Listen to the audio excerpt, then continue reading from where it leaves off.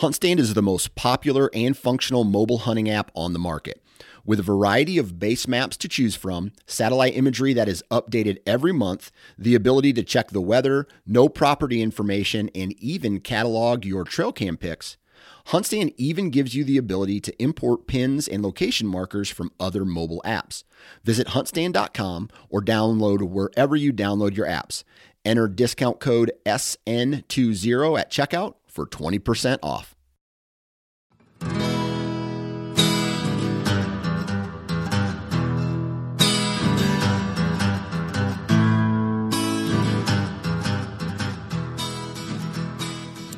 And what's up, guys? Welcome back to the O2 Podcast, the Ohio Outdoors Podcast.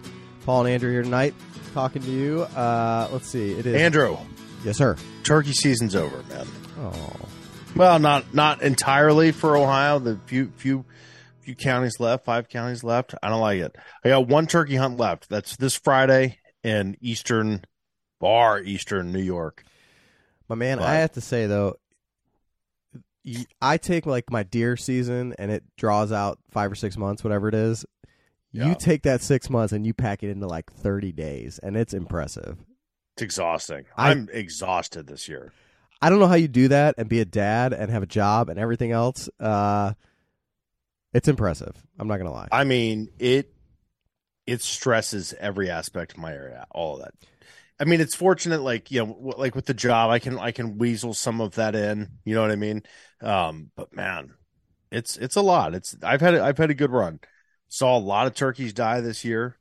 Hunted a couple new states that I haven't before. So man, killed some turkeys. Pretty cool. I'll tell you. Good year, dude. You had a good year. Yeah, man. Hell and we'll cap it off by doing a little fishing, a little walleye fishing this weekend. How about that? Yeah. We got the old Kentucky contingent coming up this weekend. He'll do go some turkey wild, hunting. boys. So, and you had Derek up last week. I did, man. We had a lot of fun. I took him out to the farm, and it was funny. He got here probably like noon. And thanks to Go Wild for the support of our show. Time to GoWild.com. Find us on there. O2 Podcast. Find me on there. Paul Campbell. Tons of stuff. If you're getting into land management, getting ready for deer season, you want to post your turkey pictures, ask questions of the community. Go Wild is the place for the hunter and angler and outdoorsman or woman in this country. Time to GoWild.com. Find them on all the app stores. But yes, Derek drove up and we went out, and the farm, like, it's super small, man. I mean, there's not a lot of woods. You got to really like gut it out. And I knew that Derek would be able to sit for long periods of time and not move and be quiet. And you know, like that's hard. I mean, that's a hard thing. And man, we walked into the field, boom, turkeys in this field, and we snuck in, got set up. It wasn't the ideal setup, but we didn't want to blow them out of there. And you know, did some calling, and eventually they just rolled in, man. And we had a Jake a Tom. It was a Longbeard roll in about 100 yards. He came to just a little shy of 70 yards, and just kind of looked and saw the decoy and was like, not today, and just walked right out. And then so the next day we went in, and we got there like 4:30, and there's like a property line, and along the property line there's these just honeysuckle bushes, man. And honeysuckle, invasive species, get them out of there if you got them. But I'll tell you what, they make one heck of a turkey blind. And so previous to that, I'd cleared out like little shooting windows to where, you know, you can get in these honeysuckle bushes, and oh man, they're good blinds. And we had nothing for 10 hours. And I mean nothing, not a peep, not a gobble, absolutely nothing. And I told him, I'm like, dude, they're going to be in this field. They're always in this field. Like, we just have to gut it out, man. And we did. And we had a hen come in. It was funny. We heard our first gobble, because I've been calling a lot, not a lot, but just like periodically throughout the day. And finally, turkey gobbles, dude, all the way at the other end of the field. I'm like, hell yeah, here we go, game time. Nothing. So yeah, half an hour later, like, a hen walks into the field. I'm like, okay, they're still here. And she works her way all the way down to us, and she gets about 60 yards from us. And turkeys are wild, man. Like, they make noises that, like, drumming and spitting, that if they're not like right on top of you, I just don't think that we can hear them, or if there's like ambient noise, like it's not loud. But she knew that Tom was in the area. She just didn't know where. She started yelping like 60 yards from us, and he was directly to our left and just started hammering. And we're like, oh my God, he's right here. And I didn't have to call at all. I mean, there's an actual live wild turkey doing all of the calling. Excuse me. And I see this sucker like come into the field, not into the field. He was on the other side of the fence on the property that we don't have permission to hunt. And I see him. I'm like, Derek, there he is. And dude, I came unglued because normally, like when it's me hunting, like I have to like calm my nerves and close my eyes and I'm like, let it happen. I'm just like shaking. I was loving every minute. This sucker is gobbling his brains off, and this hen is yelping her brains out. And it's crazy, man. Like when you see a hen, like the way that their mouths move and the way that they call, and then how like the cadence that they have and the sound that they create, like you realize that like there's not a human on the face of the earth that sounds like a wild turkey. There's not. Like we don't sound like anywhere like just it. I don't know. It was wild, man. Like when I say close, I'm talking like less than 15, like probably like 15 to 20 feet. Damn. That she was calling.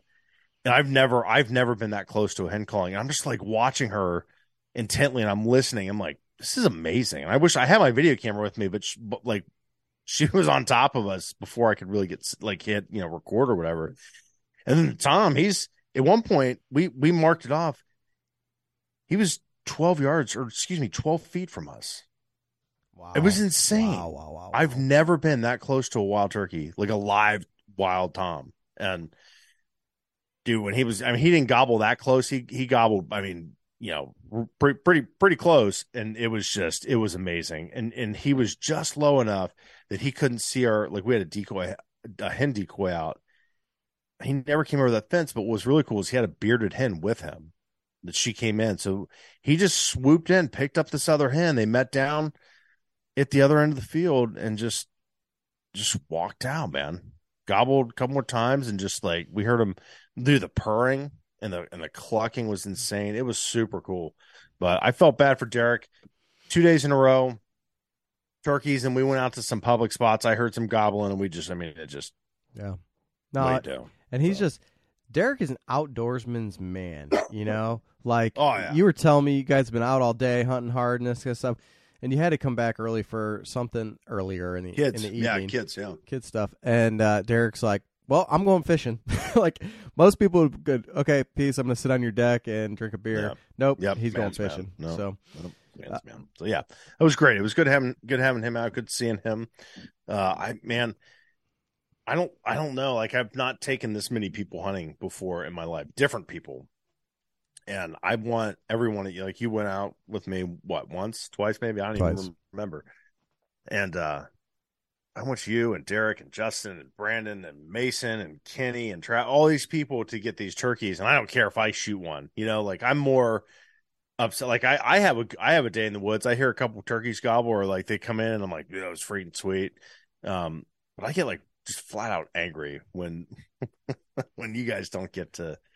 Well, let's talk real quick. Good. We'll give the quick rundown of our trip north.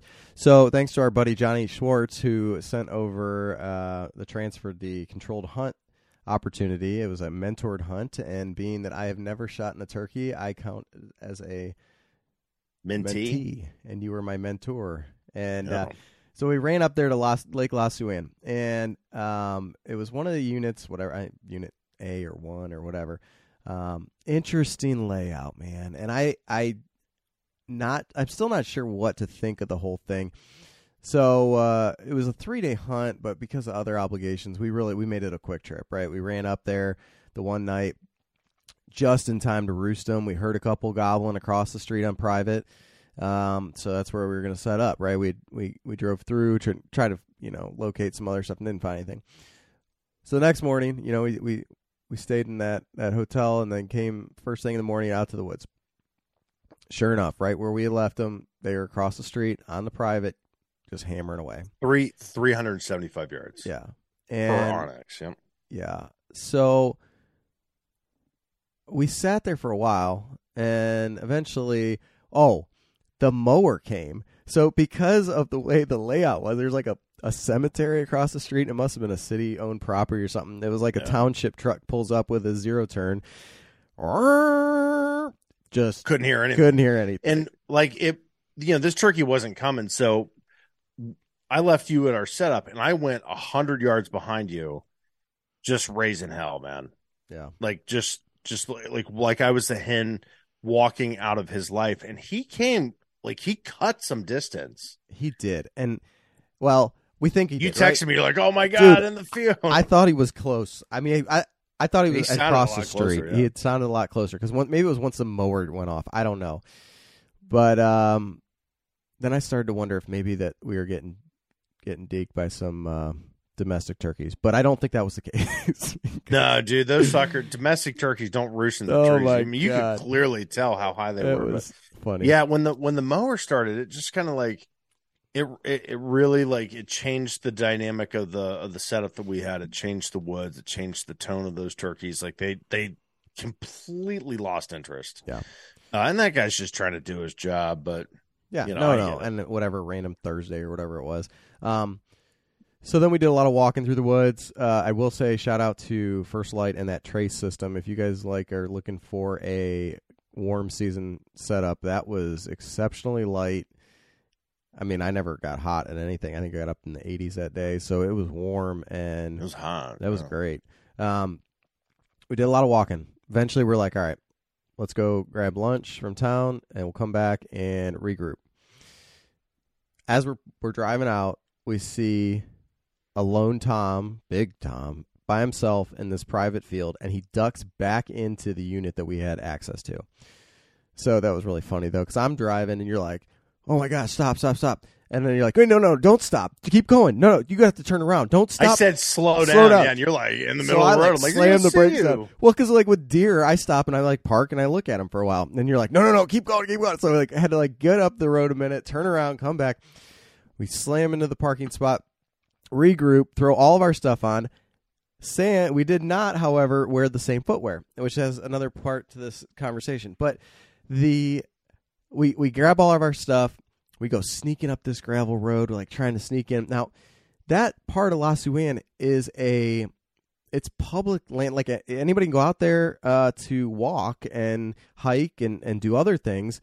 I guess we had the hunting rights out there for that period. But whatever. So, we get up there, we set the decoy, we're ready to go, and all of a sudden, we hear this talking coming behind us. A couple people just out walking on the trail, and we had talked to some other people that hunted that area before, and they're like, "Oh yeah, don't hunt over that way because the birds don't go over there because people are always walking through." Well, the birds were actually over there, somewhat. A lot of them. So as soon as we heard those people coming through, we basically said, "All right," and let's just refrain. All this was in a very safe manner, but. We said, okay, let's go get lunch and we'll regroup again. The only thing that wasn't safe, we were sitting in a honeysuckle and a pine tree. And Paul sat in a pile of ticks. Oh my gosh, dude! I what did I pull off from under there? 8 ticks. You look at me and you're like, "You ready to go?" I'm like, "Yes, get me out of here!" Freaking out. I don't know what you sat in, but for whatever reason, man, they were all over you. And so the footwear. Here's the thing. Everybody knows I'm big on permethrin spray. You had changed your shoes to shoes that had not been sprayed, and I swear to God that was part of it. Dude, they were all over. I had my cross kicks on that I got from Go Wild, Mossy Oak Bottomland, so that worked. I still camoed up, right? But man, they were all over my shoes, and then they were getting on my sock and going up my leg. Yeah, it was miserable, man. And absolutely miserable. I never seen anything like it. I think I pulled one off there overall. And then the other worst part was when we got out of the truck the night before to Roost of Birds. We walked through a mowed path, and we both came back with 2, 3, 4 on us. God. And we didn't have any. We weren't sprayed down or anything. We were in freaking flip flops. But we were at 16, I believe, for the week. Yeah, for the hunt. 24 hours that we were there. They were wild. Yeah, they were. And they were crawling on the ground or in the parking lot and on the bed of the truck. It was wild. Anywho, went to lunch. That was good. Came back. Had a quick. Well, what did we do in the afternoon? I don't even remember, Paul. I took a nap. Oh, that's I took a right. nap. I fell asleep in the turkey woods. We had a sweet setup, which there was no ticks there. That was weird. Sweet setup, and then we decided to call it. So we went back in, and we got in the truck and headed back. We saw another flock of them out in the private land next to us. Made one more attempt there, no luck. So it was a good trip. It was a quick trip. We got back late that night. So thanks, Johnny. Appreciate it. And we'll get it was a blast. Give it hell next year. It really was. So, let's see what else we got here. Real quick, shout out to Midwest Gunworks. Cameron and the boys over there doing work. If you guys need gun parts, accessories, anything like that, check them out. What is it? Ohio Outdoors 5 is the code. Save you 5%. Half Rack, half-rack.com. All kinds of hunting accessories. They should have that meat lug coming out here soon. Keep an eye out for that. The hunter hangers. I see your bow hanging very nicely there, Paul. Looks beautiful. Boom. Right professionally done. So, and finally, X-Vision Optics. Thank you to the folks over there with the thermal vision, night vision, all kinds of range finders, that kind of stuff. And let's see, haven't had a chance to get back out, do any of the coyote calling or anything like that. I'm itching. I've got a guy up in what would it be, Hardin County. He keeps telling me we gotta go, and he sends me all the pictures of the dogs he's calling in the middle of the night. Coyotes, not dogs. Coyotes. My apologies. Not actual dogs. Coyotes. And you're watching it, and that's going to get your ass. Yeah, you're right. Your month's killing dogs. Yeah, dog killer. How about Dolly? Did you see the picture of Dolly the other day? That's her great. She's your buddy, man. So anyway, Dolly, your buddy. Check out our Go Wild profile. But Dolly is the deer that lives, the neighborhood deer who, ironically, I was getting the grill ready for venison burgers the other night, and I look over and she's standing right there, and I got a picture of her. And just checking you out, man. And she came Very over, cool. Gave her a little pet. So, all right, let's jump to some news here real quick, Paul. We'll try to knock this out. There's some good stuff in here. So there is, and there's some non-good stuff. Let me get the. All right, so if you would like to sign up for the Ohio Landowner Hunter Access Program, the OLHAP program, and become an OLHAP property, it begins on June 1st and goes through July 15th. Since the program's launch in 2021, we have more than 15,000 acres that have been enrolled. So if you are a landowner and you're interested in opening up to, I don't know if it's considered public or pseudo-public, or opening up to the public, you can check out, let's see, if you go to wildohio.gov, they have the Ohio Landowner Hunter Access Partnership page on there. Landowners can receive annual payments ranging from $2 per acre for cropland and $30 per acre for perennial wildlife habitat such as grasslands, wetlands, and forests. So this is a cool opportunity to give back if you've got those kind of resources. Yeah, it's pretty neat. Yeah. Pretty cool. And we've both used it. We have, yeah. I've used it extensively. So it's very, very neat program. If you are a hunter, check it out. There's a lot of opportunity for sure. So let's see. The Ohio State Parks and Watercraft has announced the 2023 photo contest winner. Paul comes to us from Mr. Jason Hammond of Zanesville. So congratulations, Jason, for his first place photo that is titled "Early Morning Paddle in an Old Canoe," and it was taken down at Burr Oak Lake. Burr Oak. It's pretty State cool. Park. Yeah, it's a beautiful picture here in the thing. So shout out to Jason. Good work, Jason. Let's see. All right, so this is the unfun news. The Division of Wildlife has confirmed additional CWD cases in Marion and Wyandotte counties. So real quick, it's 11 additional white-tailed deer tested positive for CWD in Marion and Wyandotte. Let's see. 7 of the CWD positive deer were bucks. 4 were doe. Testing was performed on deer harvested by hunters during the 2022-2023 season, as well as deer taken through targeted removal efforts in February and March. Postseason deer removal is meant to slow the spread of CWD by reducing deer numbers in the areas where the disease has been detected. So since the fall of 2020, there's been a total of 22 wild deer that have tested positive. All of those are coming in Wyandotte and Marion County. 16 in Wyandotte, 6 in Marion. So the state continues to try to keep the thumb on that and see what's going on. Let's see. So sampling for CWD will continue in 23 to 24 deer hunting season. Special deer hunting regulations and hunting opportunities will be in effect in the disease surveillance area of Hardin, Marion, and Wyandotte counties. So more information to come, I'm sure, on that. Yeah, it's interesting. I'm sure, Tonk and those guys and, Clement, they've got their finger on the pulse of that. And there's a lot of really smart people taking, with an eye to that. So, right. Let's see. This is kind of a quick one. Temporary forest road closures are scheduled during the Southern Ohio Forest Rally. So the Department of Natural Resources will be closing some state forest roads for the Southern Ohio Forest Rally on June 6th to 10th. And that will be on Scioto Trail and Shawnee and Zaleski State Forest. So if you're heading down that way and that's not your thing, just keep that in mind. Maybe check out they have maps and all kinds of stuff exactly where all this will be happening. So, all right, Paul, I know what you've been waiting for. Wild turkey season results through Sunday, May 21st. Yeah, I saw the number. I didn't look at the county on purpose. I didn't look at the county breakdown. Total number so far harvested, 15,555 birds, lots of fives. So let's just take that, compare it to 2022 where we had 11,770.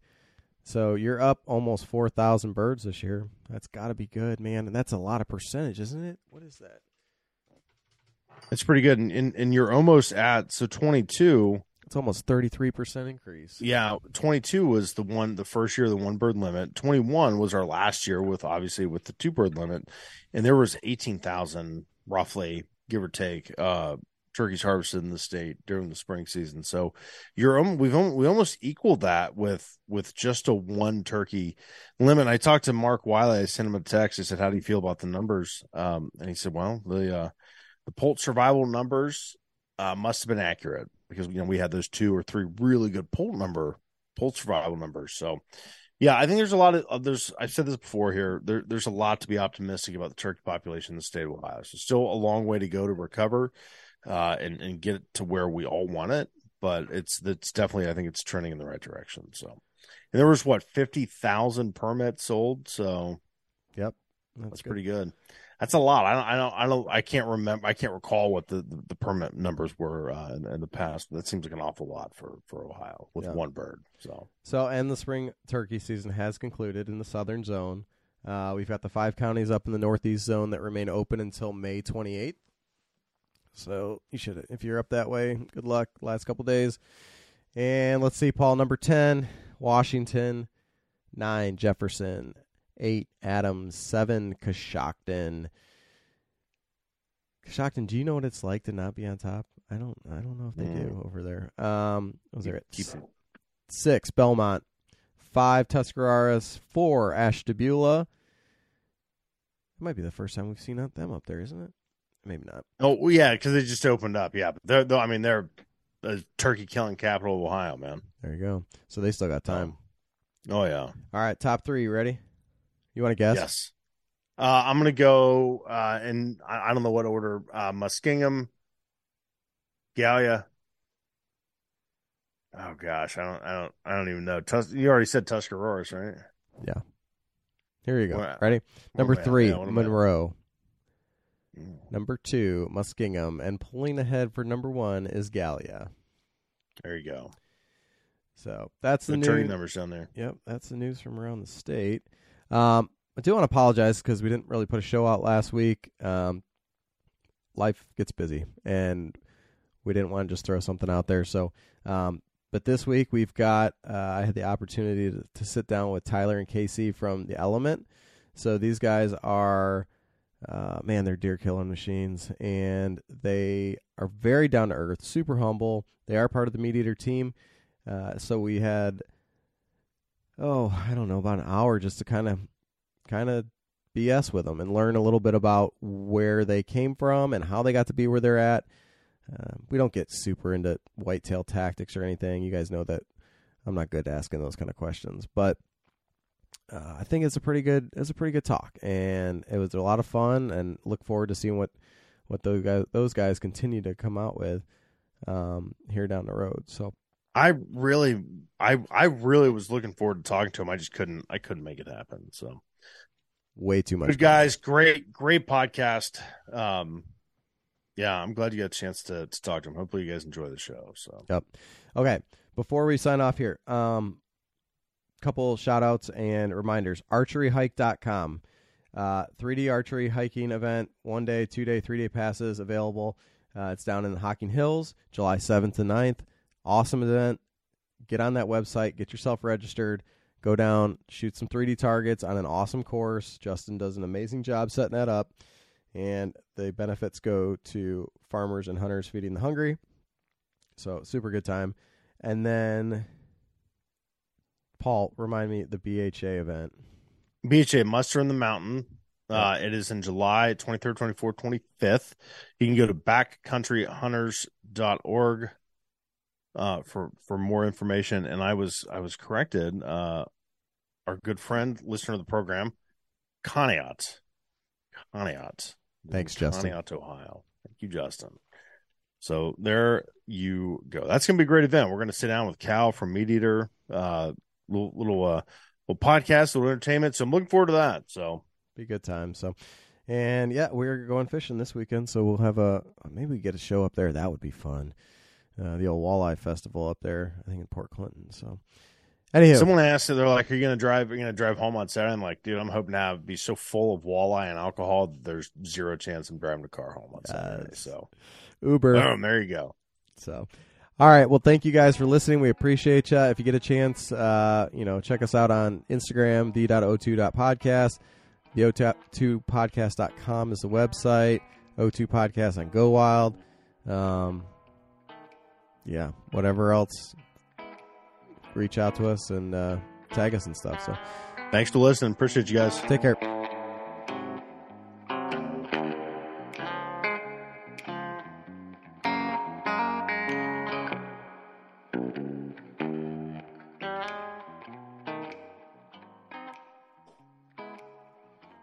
All right, so let's see. Today we've got some real special guests here. The gentleman from The Element Wild, Tyler and KC. Guys, how's it going?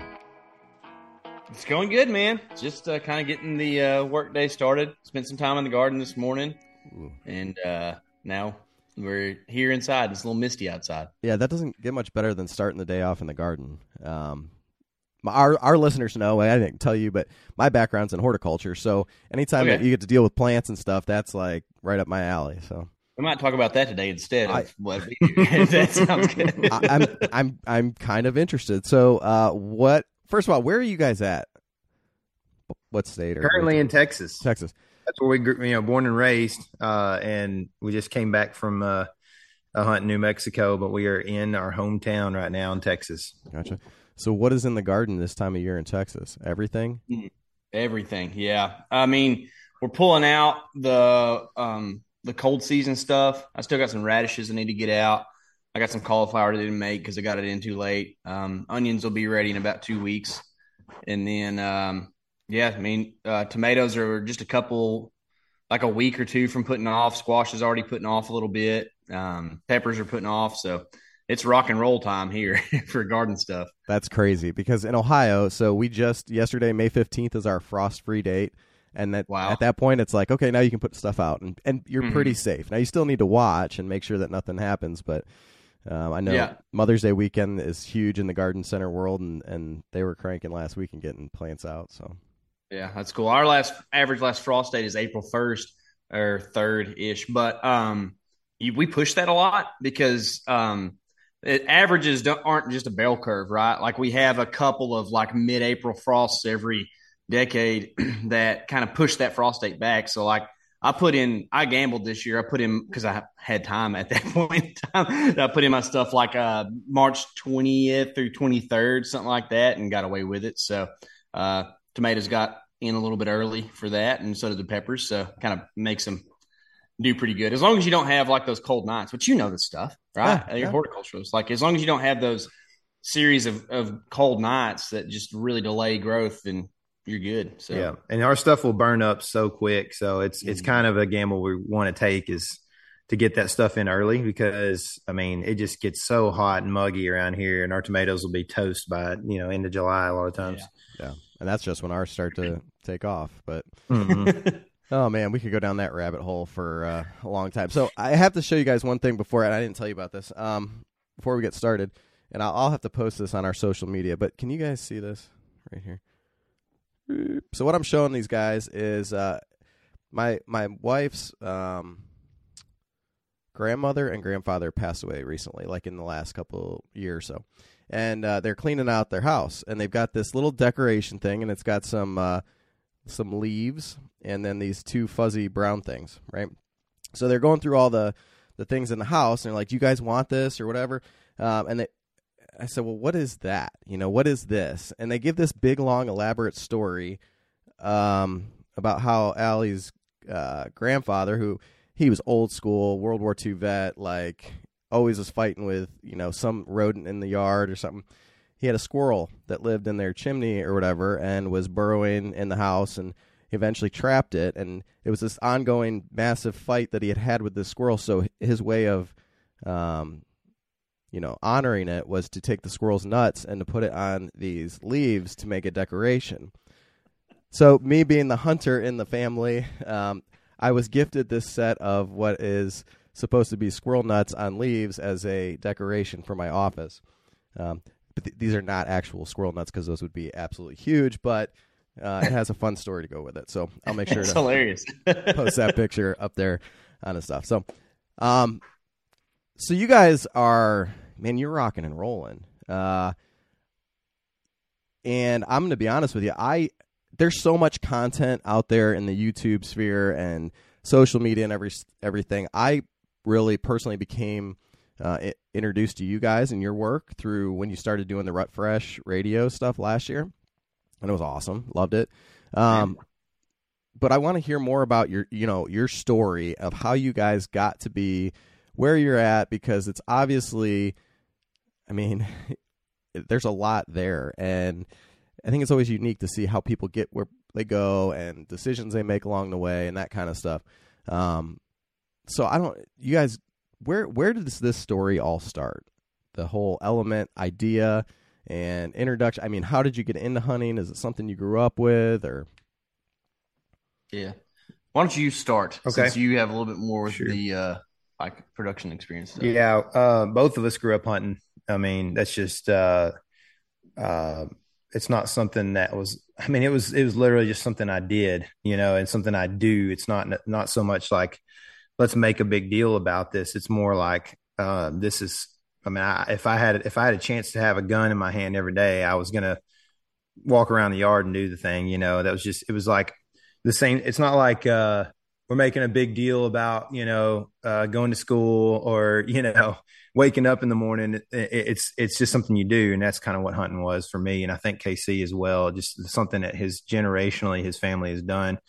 So, it's something that's very natural to us. And maybe what was a little more unnatural was the filming side of things, but I have kind of a creative, artistic side. I enjoy creating things, and I always liked the arts as well. And so ended up, long story short, I carried a camera into the woods or filming ducks or whatever for since I was little, probably like before I was 10, maybe around 10. And then I used to have one of those VHS like over the shoulder cameras, that I jacked from my parents and took with me. And eventually when I was in college, started to kind of entertain the idea of, wanting to be a little more professional about things, I guess, and try to pursue this. It's always been something I always, my dad had a fishing lodge, he still does. He's had it for 30 years.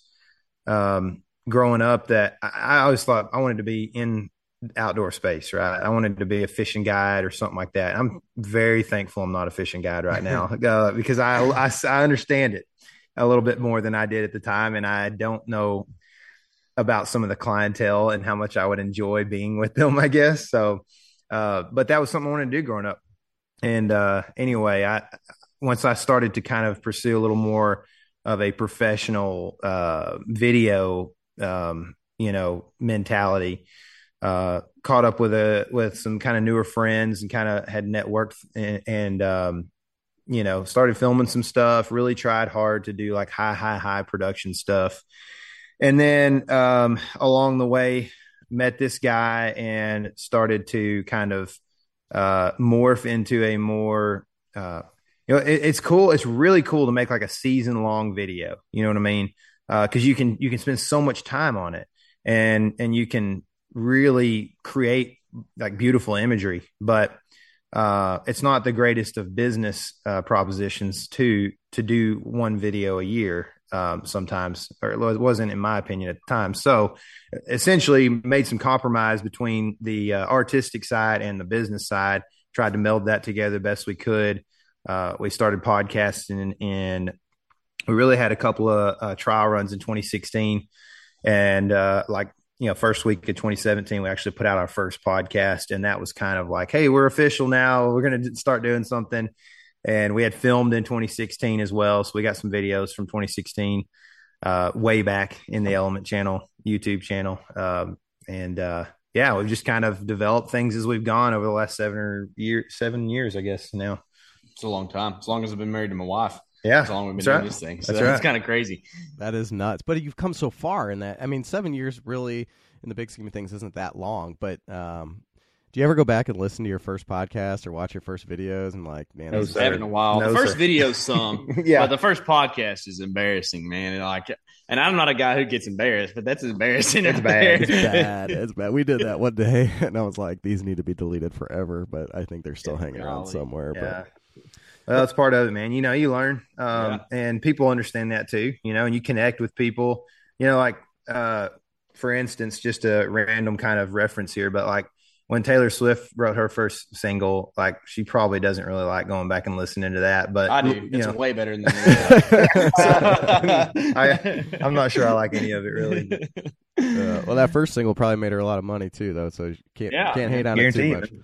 Well, I mean, her audience was, at the time, her audience connected with that. It's the same thing as like the Harry Potter concept, where when Harry Potter first came out and we were all in like sixth grade, that's like, they were our age, you know what I mean? Like we grew with them. So it's one of those things where like people, for us, people grew out of their 20s, maybe relating to us. And now, into their 30s, kind of still relating, hopefully a little bit. And if you want to be a successful storyteller,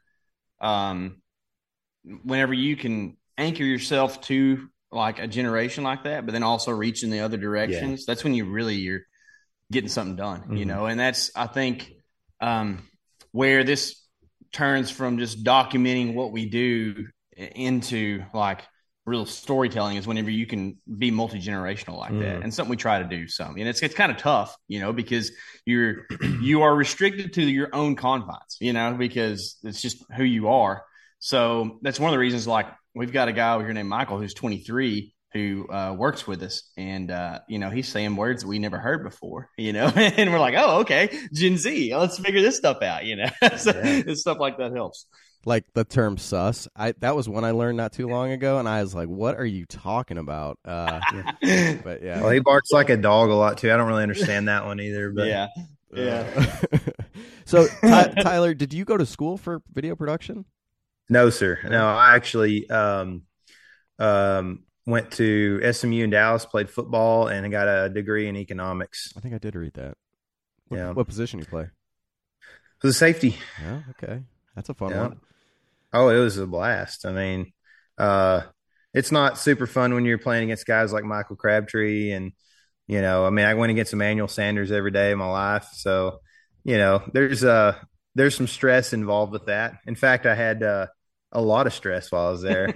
But that's yeah, we were on a podcast recently talking about stress and dealing with the moment of truth and in a whitetail hunting situation.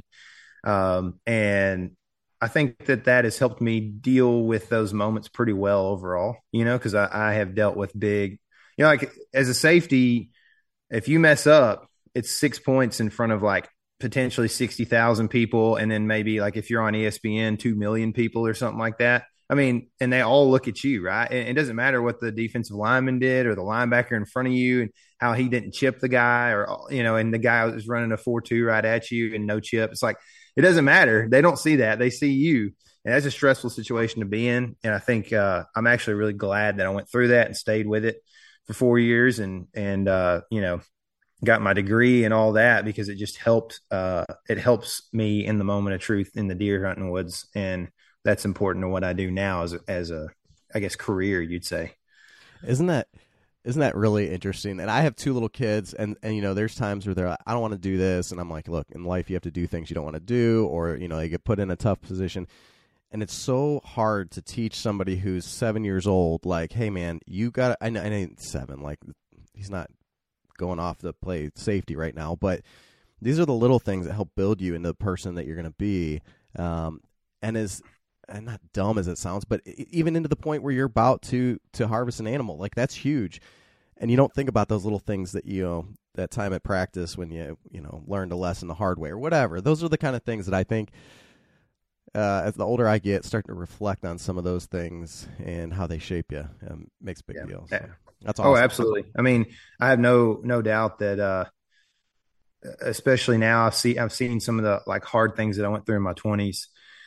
Just situationally, and some of the times I just didn't understand why I was failing or why I was dealing with this stuff. And it's, I mean, undoubtedly in my mind, I said doubtedly with a B. How about that? Undoubtedly in my mind, it's God preparing me for certain situations, man. I just 100% think that there's always something in there that I'm being taught, and I'm always searching for what that is, like what that lesson is in that moment. Now it's like in the quick reflection, like what am I learning right here? And I may not even learn it for 2 years or whatever, but I'm trying, right? And so just to think about the what of the situation you're going through gives you a lot of confidence to know that, like, even when you do fail, you mess up on a big buck or something like that, despite all the comments you're going to get on YouTube or whatever, you're still being shaped, like you said, into something that potentially is helpful to you down the road, but is definitely helpful for bigger reasons than just yourself. And that message, and when you make mistakes and learning from them, that's the key, right? If you go out and keep making that mistake, that we hear that all the time whenever, you got to learn from your mistakes. But personally, last year I had a couple gaffes in the woods, and it was one of those things that I go back and I replay it. Like, okay, how are we going to fix this next time? The next time it rolls around, I might have made another gaff, but like at the same time, the first one was fixed. So eventually it's going to, like, all this stuff's going to line up and it works out. But you got to learn from those mistakes. So, well, we just released a video on Meat Eater's YouTube channel. We're doing a series right now called Buck Truck, and it's a 7-part series, basically just documenting our whole season of whitetail deer hunting. And this past week, I shot a deer really far forward. It was a really close shot and just made a bad shot. He was in willows real thick. And so I just kind of lost sense of where the shoulder was. Shot real far forward. And, I got to deal with that in front of a lot of people now, So it definitely it makes you think even on a deeper level about what you're doing, what you're putting out there. And I still feel very confident that we did the right thing by putting that on video, because there are guys out there every day during the season that are messing up a shot. And you can feel alone if you grew up watching hunting TV from the 90s, you could feel like you're the only guy messing up. You know what I mean? I mean, all my buddies killed a deer this year. Guys on TV don't ever miss. And it's like, man, I mean, there's guys doing this a bunch. It's hard. Bow hunting's hard. Thank you. So, we just have this little piddly podcast here in Ohio, but, we took some flack last year. I made a comment exactly like that. The bow hunting was not easy, I think was my exact terminology, which of course that got construed on social media that I was saying it was hard, and there's some people that are saying it was hard and different things. But the big scheme of things, there's so much that has to go right, and it doesn't always go exactly as you expect. And I think any ethical hunter, normal hunter, is not going out trying to maim deer, or not trying to. You didn't walk out there and say, I'm going to try to shoot this one in the front of the shoulder just to see what happens. Like, it just, you hit a twig or, it got thick in there, whatever. You're still trying to do what's right.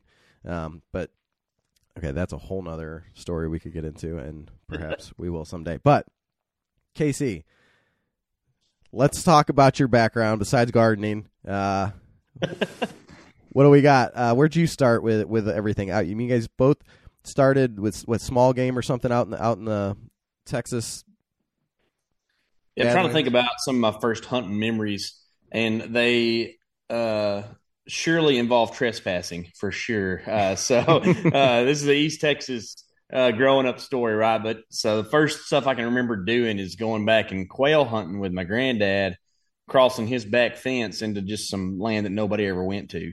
And that was the 90s and just a different time, right? I'm not condoning it by any means, but I can remember going back there, quail hunting, calling for foxes and seeing some deer. And I was probably like 3 or 4. And it was pretty cool. And I can remember, and I've never really told this on a podcast. I don't know if Tyler even knows this, but one of my first memories of like being in the woods with deer and having an interaction. We were blowing on a rabbit call, and this doe came up. I think she thought it was a fawn bleat, and was like kind of looking at us, trying to figure out what was going on. And then, I don't know, ever since then, it was just Marty Stauffer, Nat Geo, that kind of stuff, just fully inundated with animals. I wanted to be a marine biologist. That's what I went to college for originally, and then kind of transitioned into wanting to do stuff with wildlife, because that's kind of like the role the government sticks you into. Oh, you like animals, you're going to go be a game warden, or you're going to be a wildlife biologist. And it's really not what I wanted to do too much, but just being bad at college and drinking too much when I was young and dumb kind of sent me down a different road. They asked me to not come back after about a year and a half. But I ended up working for a government agency, being a wildlife damage control specialist, which is a county trapper, is what that means. So my job was to kind of be the interceder between humans and animals that were causing them problems, and did that for a little while. And that's kind of how I was scratching the itch to work in wildlife at that point in time, all the while not getting to hunt deer as much as I wanted to. But I got to shoot a lot of hogs. I got to do a lot of trapping for coyotes and nutria and all kinds of stuff like that. So really good time. As far as production stuff goes, I didn't dabble in that stuff too much, because I kind of had the starry eyes whenever I went off to college and was like, oh, I'm going to go do my own thing. But growing up, we had a video camera and we filmed some hunts. And my mom was in the tree stand with me when I shot my first archery buck and filmed the whole thing. It's kind of cool. I was 17 and shot a deer that was questionably within the antler restriction standards, but I was losing my mind. I was so excited, and no rangefinder, 35-yard shot, just ripped him, like just wow, just full-fledged 17-year-old, testosterone confidence. I can do this, and did it, Wait, so your mom is in the tree with you? Yeah, we had an ash tree that had 2 trunks, and we both had a climbing stand, and we both climbed up the adjacent trunks, and she filmed me shoot this deer. That's awesome. It's pretty cool. That's awesome. It's a good memory. Yeah. She dropped my bow out of the tree whenever we were getting down too, so I always pick at her about that. And maybe that might see the light of day one of these days. We were trying to get that, because it's on that old 8mm or whatever it is, small cassette video thing, and I need to get that converted to a digital format so that it's preserved. But it might see the light of day on the channel at some point in time. It's kind of cool. But yeah, then I didn't really mess with the production stuff too much until I met Tyler I like to joke that we met on the internet, but him and my wife are from the same hometown, and he had made a fly fishing film, and I also enjoyed fly fishing. I was on the Texas coast, living down there, being a county trapper, and I was on the weekends. I was just spending all my time on the bays, catching redfish, flounder, and trout. Those are speckled trout. I don't know if they're ocean fish. They're in the croaker family. But anyways, I got connected with Tyler through that, and he was going to try to come down and go red fishing with me. Well, then I proposed to my wife and decided I was going to move back to East Texas where she lived and where I was from. And then Tyler and I never went red fishing, but we did go do a lot of hunting and fishing otherwise together. And he was like, "Hey man, do you mind if I bring my camera?" I was like, "Sure, sounds awesome, man. You know, what can I do?" And our first date, Tyler and I, we went we went to a kind of a local fishing hole where I'd caught a really big striper on fly, and we caught a couple small ones, caught some carp and stuff, and talked the whole time, and realized we got along pretty good. And then we decided we were going to go on kind of a crazy 1-day drive, 1-day fish, 1-day drive home trip to Arizona to catch Apache trout, and did that and made a video, which was for sure more on the what would you say? I guess less refined scale potentially at that point in time. I mean, I did film a little stuff while we were there, but Tyler just did all the stuff with the camera and handed it to me, and I just pointed it in the right direction. And then he did a lot of cool stuff with the camera while we were there. And then on the way home, we talked about doing a podcast.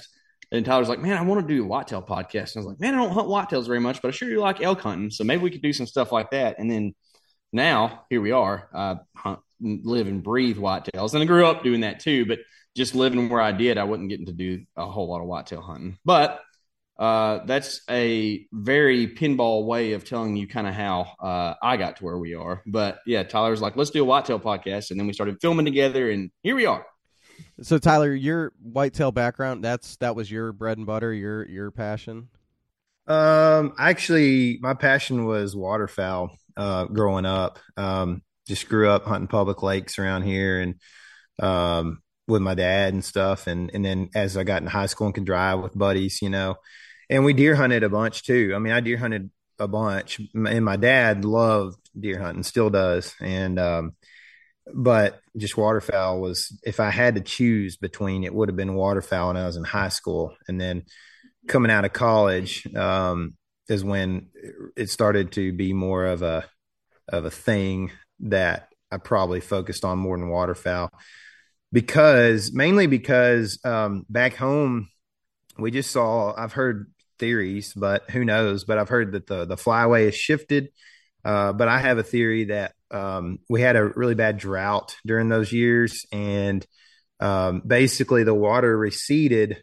Like every time that our hydrilla and coontail moss would grow up, the water would recede over it, dry it out. And it did that all summer long, to the point that when the water came back, there wasn't really the hydrilla and coontail moss that we had growing up in Lake Fork, which in my opinion affected the fishing. It's a world-class bass fishery. And then also the waterfowl.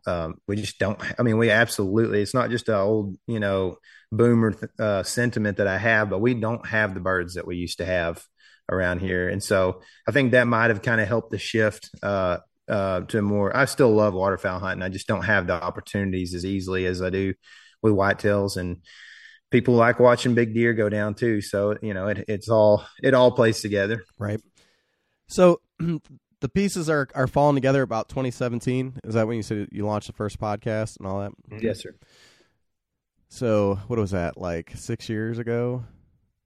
In that time, you guys, if you're in Texas, I was down in Oklahoma about 6 weeks ago, hunting hogs, actually not far from Texas, just across the Red River. But I hear about how you guys are basically all private land, not a whole lot of public land down there. So growing up in Texas, is that what you guys were hunting, was mostly private land then? I hunted a couple deer leases. Like there's this culture of deer leases down here, and there might be a little bit of that going on in Ohio some, but like in Texas, it's a thing. If you live east of I-35 and you like to hunt, there's like this, and I-35 kind of splits Texas on the 1/3 line. There's 2/3 of Texas to the west of that. That's considered kind of the western portion of Texas, and East Texas is east of that. It's funny how that works, right? But if you live east of I-35, there's kind of this sentiment of like, and you like to hunt, you go to West Texas or Central Texas, somewhere western of here, and have a deer lease. And that's like just culturally what families would do. And so I grew up doing that. They have day leases where you come out for, pay by the day for a couple of weeks or for a weekend, or season leases. And we had a couple season leases going on throughout my life. But if I ever wanted to like have obtainable deer hunting, we had a little bit of public ground close to home, just kind of around some lakes and stuff. And really, we were deer hunting and shooting pigs is really what we were doing more than actually killing deer. I didn't kill a public land deer in Texas until January 1st, 2019, I guess. That was the first one I killed. You did a lot of hunting, not a lot of seeing, so it's not a great opportunity when it comes to public for sure. So if I shot deer, it was on private. Yeah, same for me too. I mean, for the most part, I grew up all the duck hunt, or a lot of the duck hunting I did was on public, but because reservoirs tend to be public a lot of times, right? But I know we talk about this a lot, but cutting our teeth on public land in Texas for deer has helped us tremendously when we travel out of state, and because I mean we've been a lot of places now and feel like still, I mean, our hunting here at home is very tough. I will say that. I'm not going to try to like necessarily compare it as being the hardest or whatever. People like to say that. But I always hear about how Michigan is the hardest place to kill deer. Yeah, that's what people say, right? That's at least what they say. There's I don't know. We went up there and hung a camera and had like a 130 like the first couple of days up there in Michigan one time. So it seemed like definitely the deer have the capacity to grow bigger up there than they do here. But yeah, we have also a very strong hunting culture here. And there's a lot of hunters here too. And the public land opportunity is a lot smaller per capita, per acre than a lot of places we go. So, yeah, it helps us to go other places, being that we have learned here. I mean, because we've got small deer too. They don't make as much sign, and you learn to see sign so much better here. And when you go, you can apply that differently in other places. And really, I mean, especially with him, he's super observant and sees everything in the woods, man.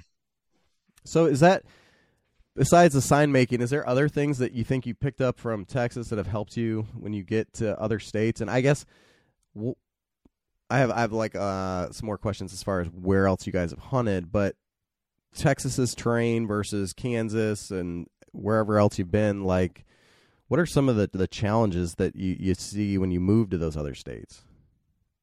Well, growing up, this is kind of a funny thing, right? But until I was probably 10 or 11 and reached like at the age of accountability or whatever you want to call it, like I wasn't smart enough to realize that deer ate other stuff besides corn.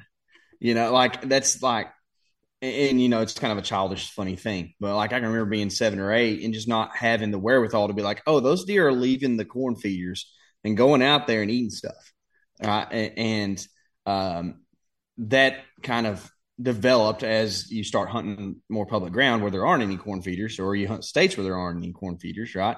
And because people like to poke fun at Texans about feeding deer and stuff, and it is somewhat deserving depending on where you're at. Now, there's places in the southern portion of the state that if you didn't put out food for deer, you would not see any deer because they have ample amounts of stuff and ample amounts of cover, and you're just never going to see a deer, right? But I think that kind of came full circle traveling out of state to where now it's like second nature to just think about a bed to food pattern and find deer according to that, because we grew up hunting deer, eating corn a lot, and so it sounds kind of remedial. It sounds kind of dumb. Like, well, of course you look for bed to food, but like, there's like this deeper like look into it. Where like we go to a state like Illinois, and we're like, okay, there's corn and beans out there, and they're going to go eat. But what are they browsing around on in here?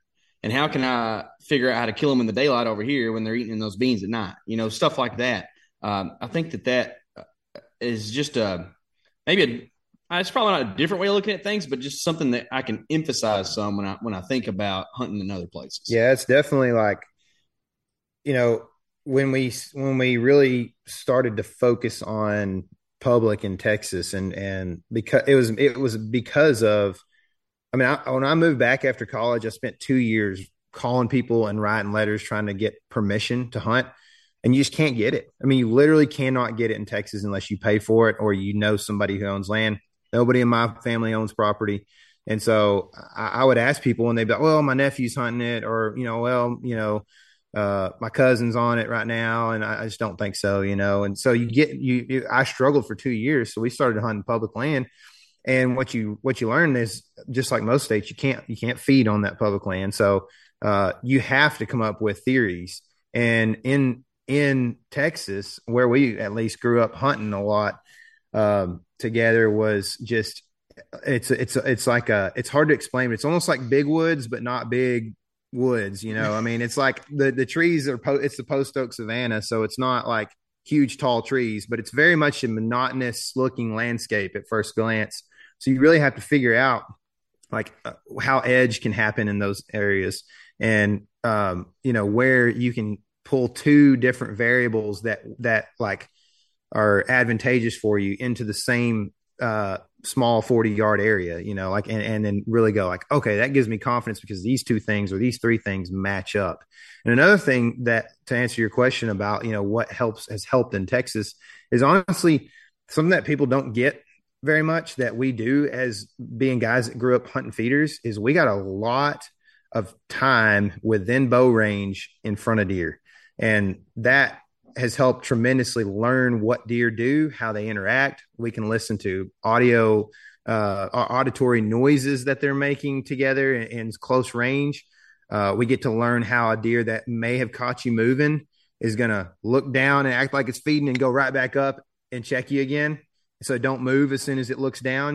Those things are the things that help us when a buck's coming in and you go to grab your bow and it kind of catches you. And you're not hunting a feeder anymore, but you still know that when that buck looks down, he's going to look right back up. So don't move until he has done that at least once. These are like small things that translate over. And there's even more than just things I can actually, like the things that I can narrate to you right now, but more like there's things that are almost a gut instinct thing that I've learned from being in proximity to deer so for such long periods of time over so many years. So I mean, people hate on feeders, but it's taught us a lot about deer for sure. Okay, KC, before we go any further, I have to make your comment on the deer only eat corn. Now, I did not grow up in a hunting family, and for the first couple of years that I was out in the woods, every time I saw deer, they were moving at about 85 miles an hour, right? And I remember asking, and I was half joking because obviously I knew deer didn't always just sprint. But I asked one guy that I, was kind of learning from, I said, these deer ever just walk in the woods? And he looked at me and he's like, Muntz, are you stupid? Like, yes, they walk in the woods. Well, because every time I saw them, they were just booking it. It was the same kind of thing with the corn. Like, yes, they will slow down. You just have to be, figure out where they be and all that kind of stuff. Mm-hmm. When you guys are talking about Texas, and I don't think this might be a stretch, I don't think Ohio's that much different. We don't have a lot of public land. Most of our public land is focused in the southeast part of the state. It's very hilly. It's on the edge of Appalachia, so we're getting into some of the rolling hills and stuff. Outside of that, it's a lot of ag land, and if you don't know people with land to get permission on, it's very difficult. We don't do the leasing that I'm aware of like you guys do, but we are a bait state, so you have feeders, and if your neighbor is feeding the hell out of them, then you got to figure out how to work around that. And yeah, so some of your challenges are also, I think things that we deal with that some other states don't. But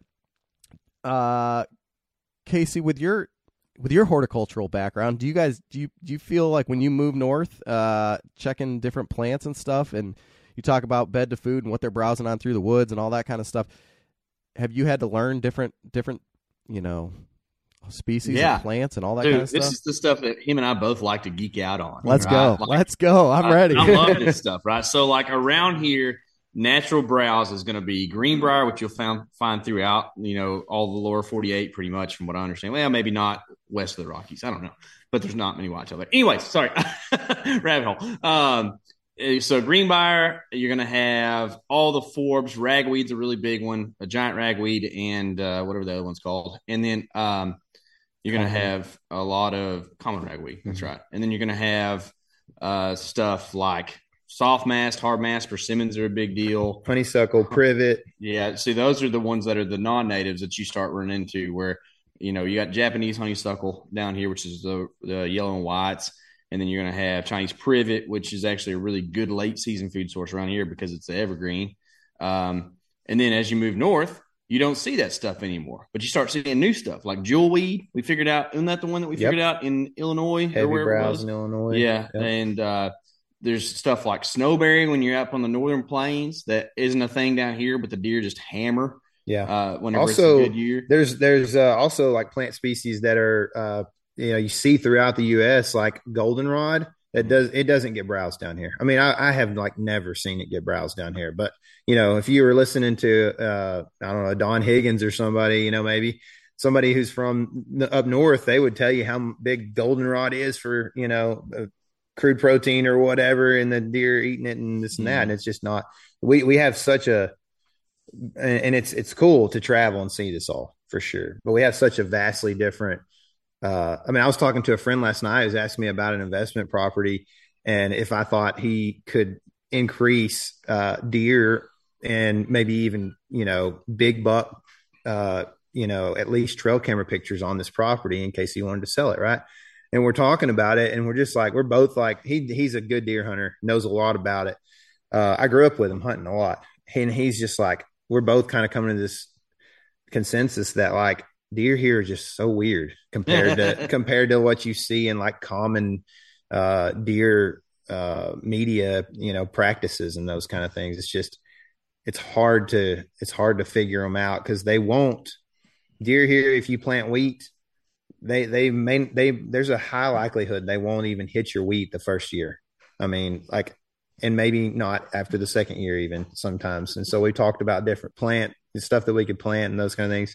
Yeah. It's just, it makes it you have to, like, for us to kill deer, we have to really learn this stuff. Mm-hmm. A lot of guys are just like, oh yeah, they're oaks, or whatever. And we're over here like, oh, that right there is like that's a sand oak or whatever, and that's not really a good food source. You have to kind of learn that stuff. Yeah. We don't go with the red and white oaks designation down here. We go into shumards, nuttalls, water oaks, willow oaks, post oaks, where there's hardly any actual whites. You run into some swamp chestnuts. And so like knowing all these things and when they may or may not drop. And if they're actually, this is what comes in beneficial for scouting, because like you can be running up on this oak tree and be like, oh, this is awesome. There's a red oak here. And then you realize like, oh, you know what? That is a southern red oak. It's going to drop a ton of acorns. So there's going to be a ton of acorns in these acorns for the Ohio listeners here. There's going to be a ton of acorns in these woods. The deer are going to have more food than they want. And by the way, they're highly tannic. So that deer aren't going to eat them until later in the year. So it's kind of a red herring when it comes to, actually being good deer food. Mm-hmm. There you go. You heard it from the pros that you need to know your trees and your shrubs and all the horticultural things out there. I've probably forgotten more than I remember at this point. But it is amazing when you go out there. There's so many avenues when it comes to plants and how they can affect, obviously bedding, food source, and that kind of stuff. But even what tree you pick out, right, to hang in. Yeah. One time, and I about kicked my own butt for this one, but I had a climber and I went up a sycamore. And anybody knows anything about sycamores, they don't have any bark. So when I got up there and I turned around, I had just clipped in, and there was nothing for that thing to bite on.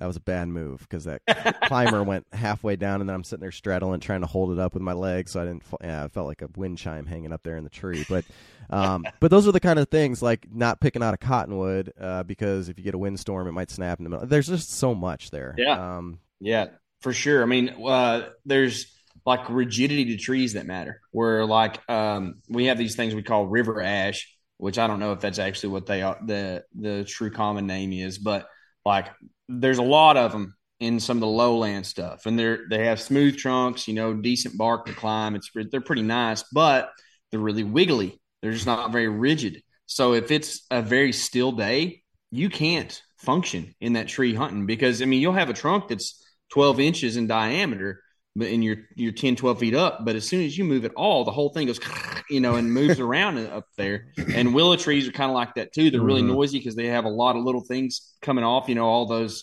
scions or whatever from the last year are just breaking and making a ton of noise. And then bark's kind of peeling off and stuff. Exactly. They're hard. Like actually that same buck that I hit in the shoulder that I was talking about earlier in South Dakota this year in that video, we were in a willow, and you can, I think there's footage of me putting the first stick on, and it's so loud. It's so loud. So what's your favorite tree to climb? It's hard to beat just a big old, oak tree, man. Mm-hmm. It not always the best for cover, because they tend to not really crown out till they're pretty high. It's really, I don't hunt super high most of the time. I feel real good hunting 10 to 15 foot, and usually you'll get in a lot of trees, hackberries, elms, you'll get these crotches that 8 or 10 foot that just, you can hide in that stuff really well, And so the hackberries are not super great for climbing, but for cover, they're really good. But elm trees are awesome, man. I love it. I love elm trees. They're quiet to climb usually, and they grow everywhere in the U.S. They'll grow in the desert, and so you can find them usually anywhere. But really, the tree is not as important as the spot that the tree exists. 100%. You have to be, as a bow hunter at least, got to be in the right tree, man. But if you can ideally pick the right tree in the right spot, you're going with an elm. Okay, elm would be pretty hard to beat, probably, man. Man, I kind of think that my favorite trees are those ash trees when they're bigger because you don't hang very high, but a lot of times they'll be multi-trunked. I love hunting a multi-trunk tree because you just get a little extra cover. It's almost like a little bit of a blind up there. Do you guys, if it's an ash, did it get the ash borer? Do you guys have that down there? Did it ever make its way Not down? Too much. Man, that's another one to know your trees up here this direction. At this point they're all gone, but really climb a bad ash tree, and because we had the borer that it just girdled the whole thing from the inside the cambium, but it would those trees were falling and it was bad. But yeah, there is a specific species I know called the Texas ash, which is a real pretty tree, but it's kind of more of like not a lowland tree, it's more of an upland tree. And but yeah, ash are very prevalent down here. We get a ton of which I think that the box elder bug is a host on the ash tree down here, so we get some of those, but they don't affect the trees too much. Do you know if it's in the genus Fraxinus? I don't. Okay, I don't know that genus stuff. Sorry, that because I know the white ash and the green ash are the ones that we had that went really bad. But yeah, my favorite's the black walnut. I don't know, you guys have those down there very much, but man, not much. I've killed more deer out of walnuts, and it's not a food source. You have to watch your head, especially if it's got a bumper crop, because you get knocked in the noggin. But the way they branch, they're just structurally really sound. Seems to be, that's my favorite. But man, what do you guys? I want to know, what's your favorite state to hunt that you've been outside of Texas? Are you restricting this to whitetail or other? Yeah. Well, yeah, let's stay with whitetail since we're kind of on that.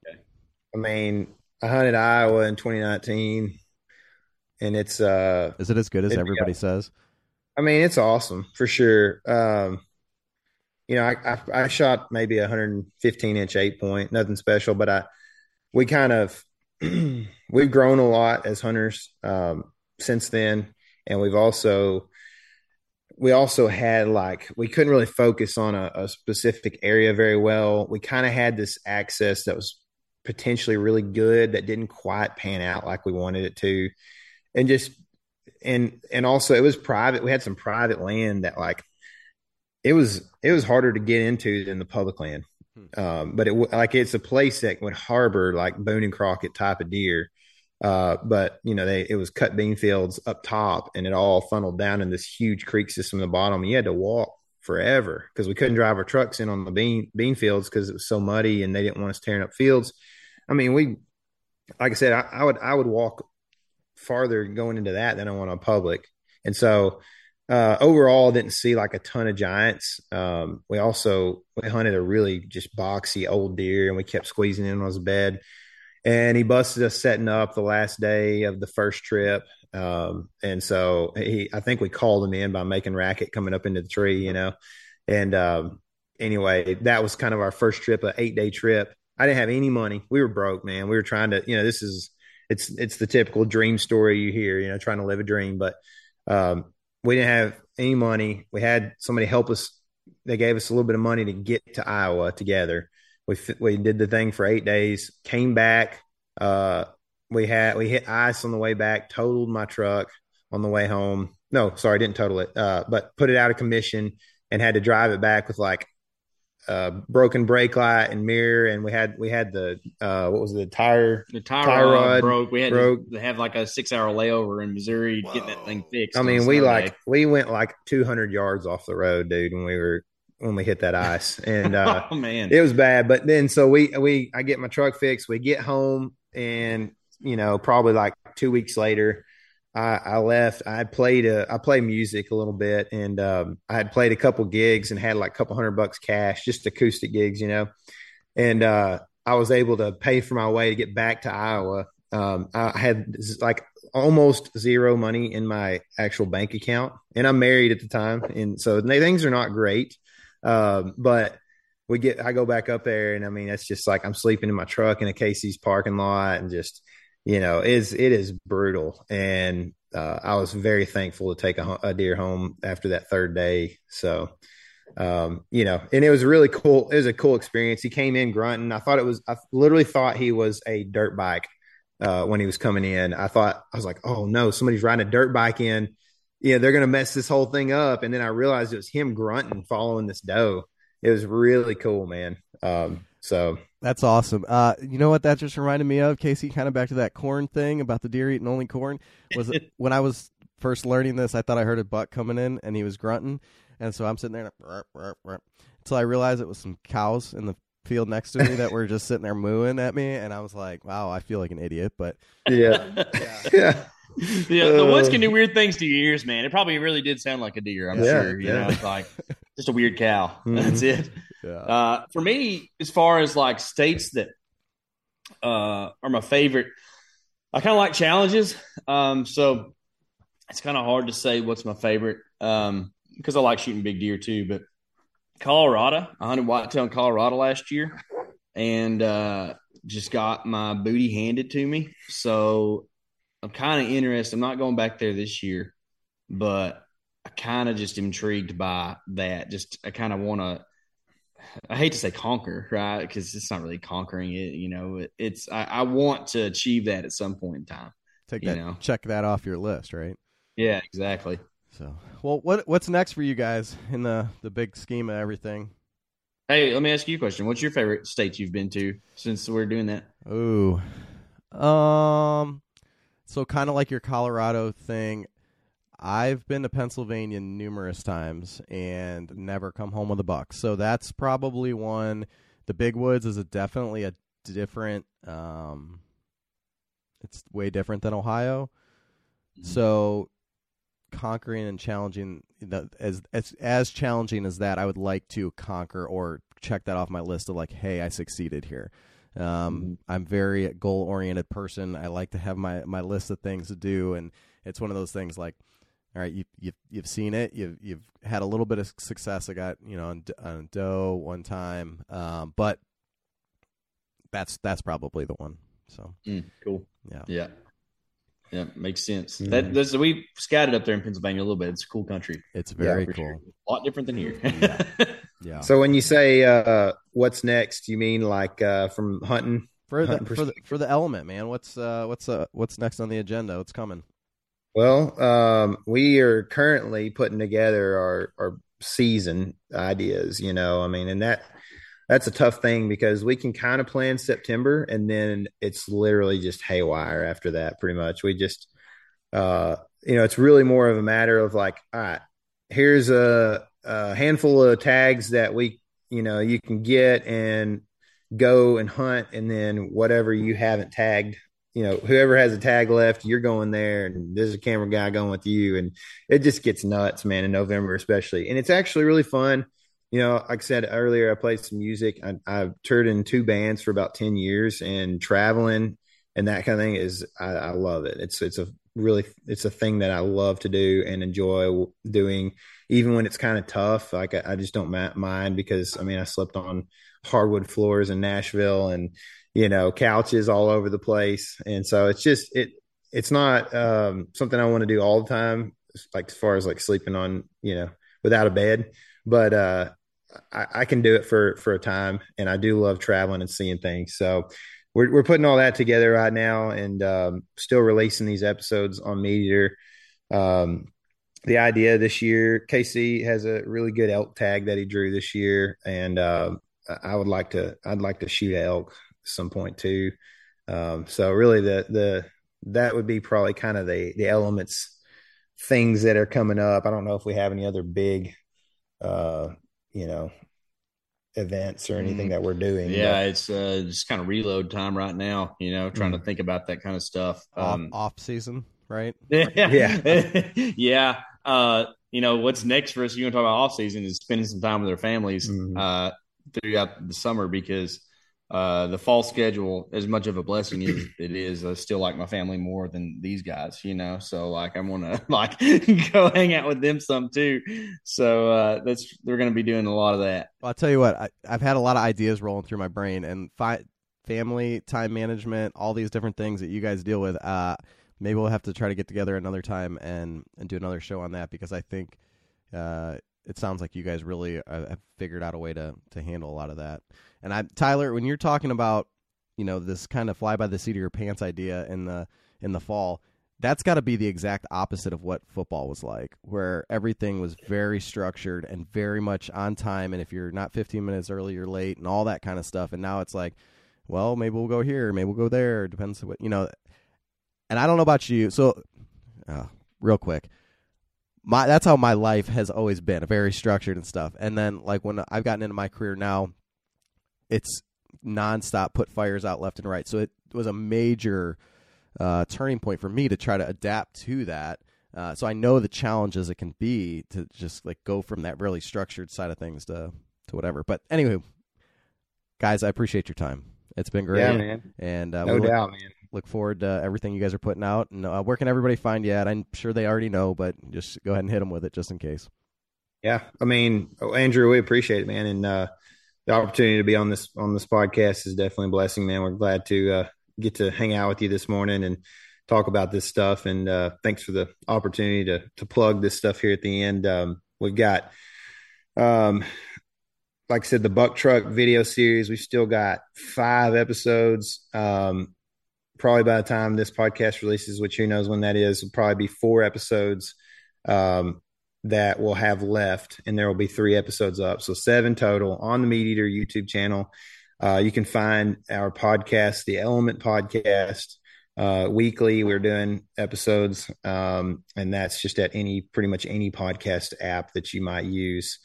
And you can also look at the Element YouTube channel, where we have a 7-year back catalog of videos, anything from, catching redfish down in basically Mexico to catching, weird little native trout in California, and elk hunting, and this mule deer that Andrew's looking at in the background here, Colorado, bunch of whitetail stuff.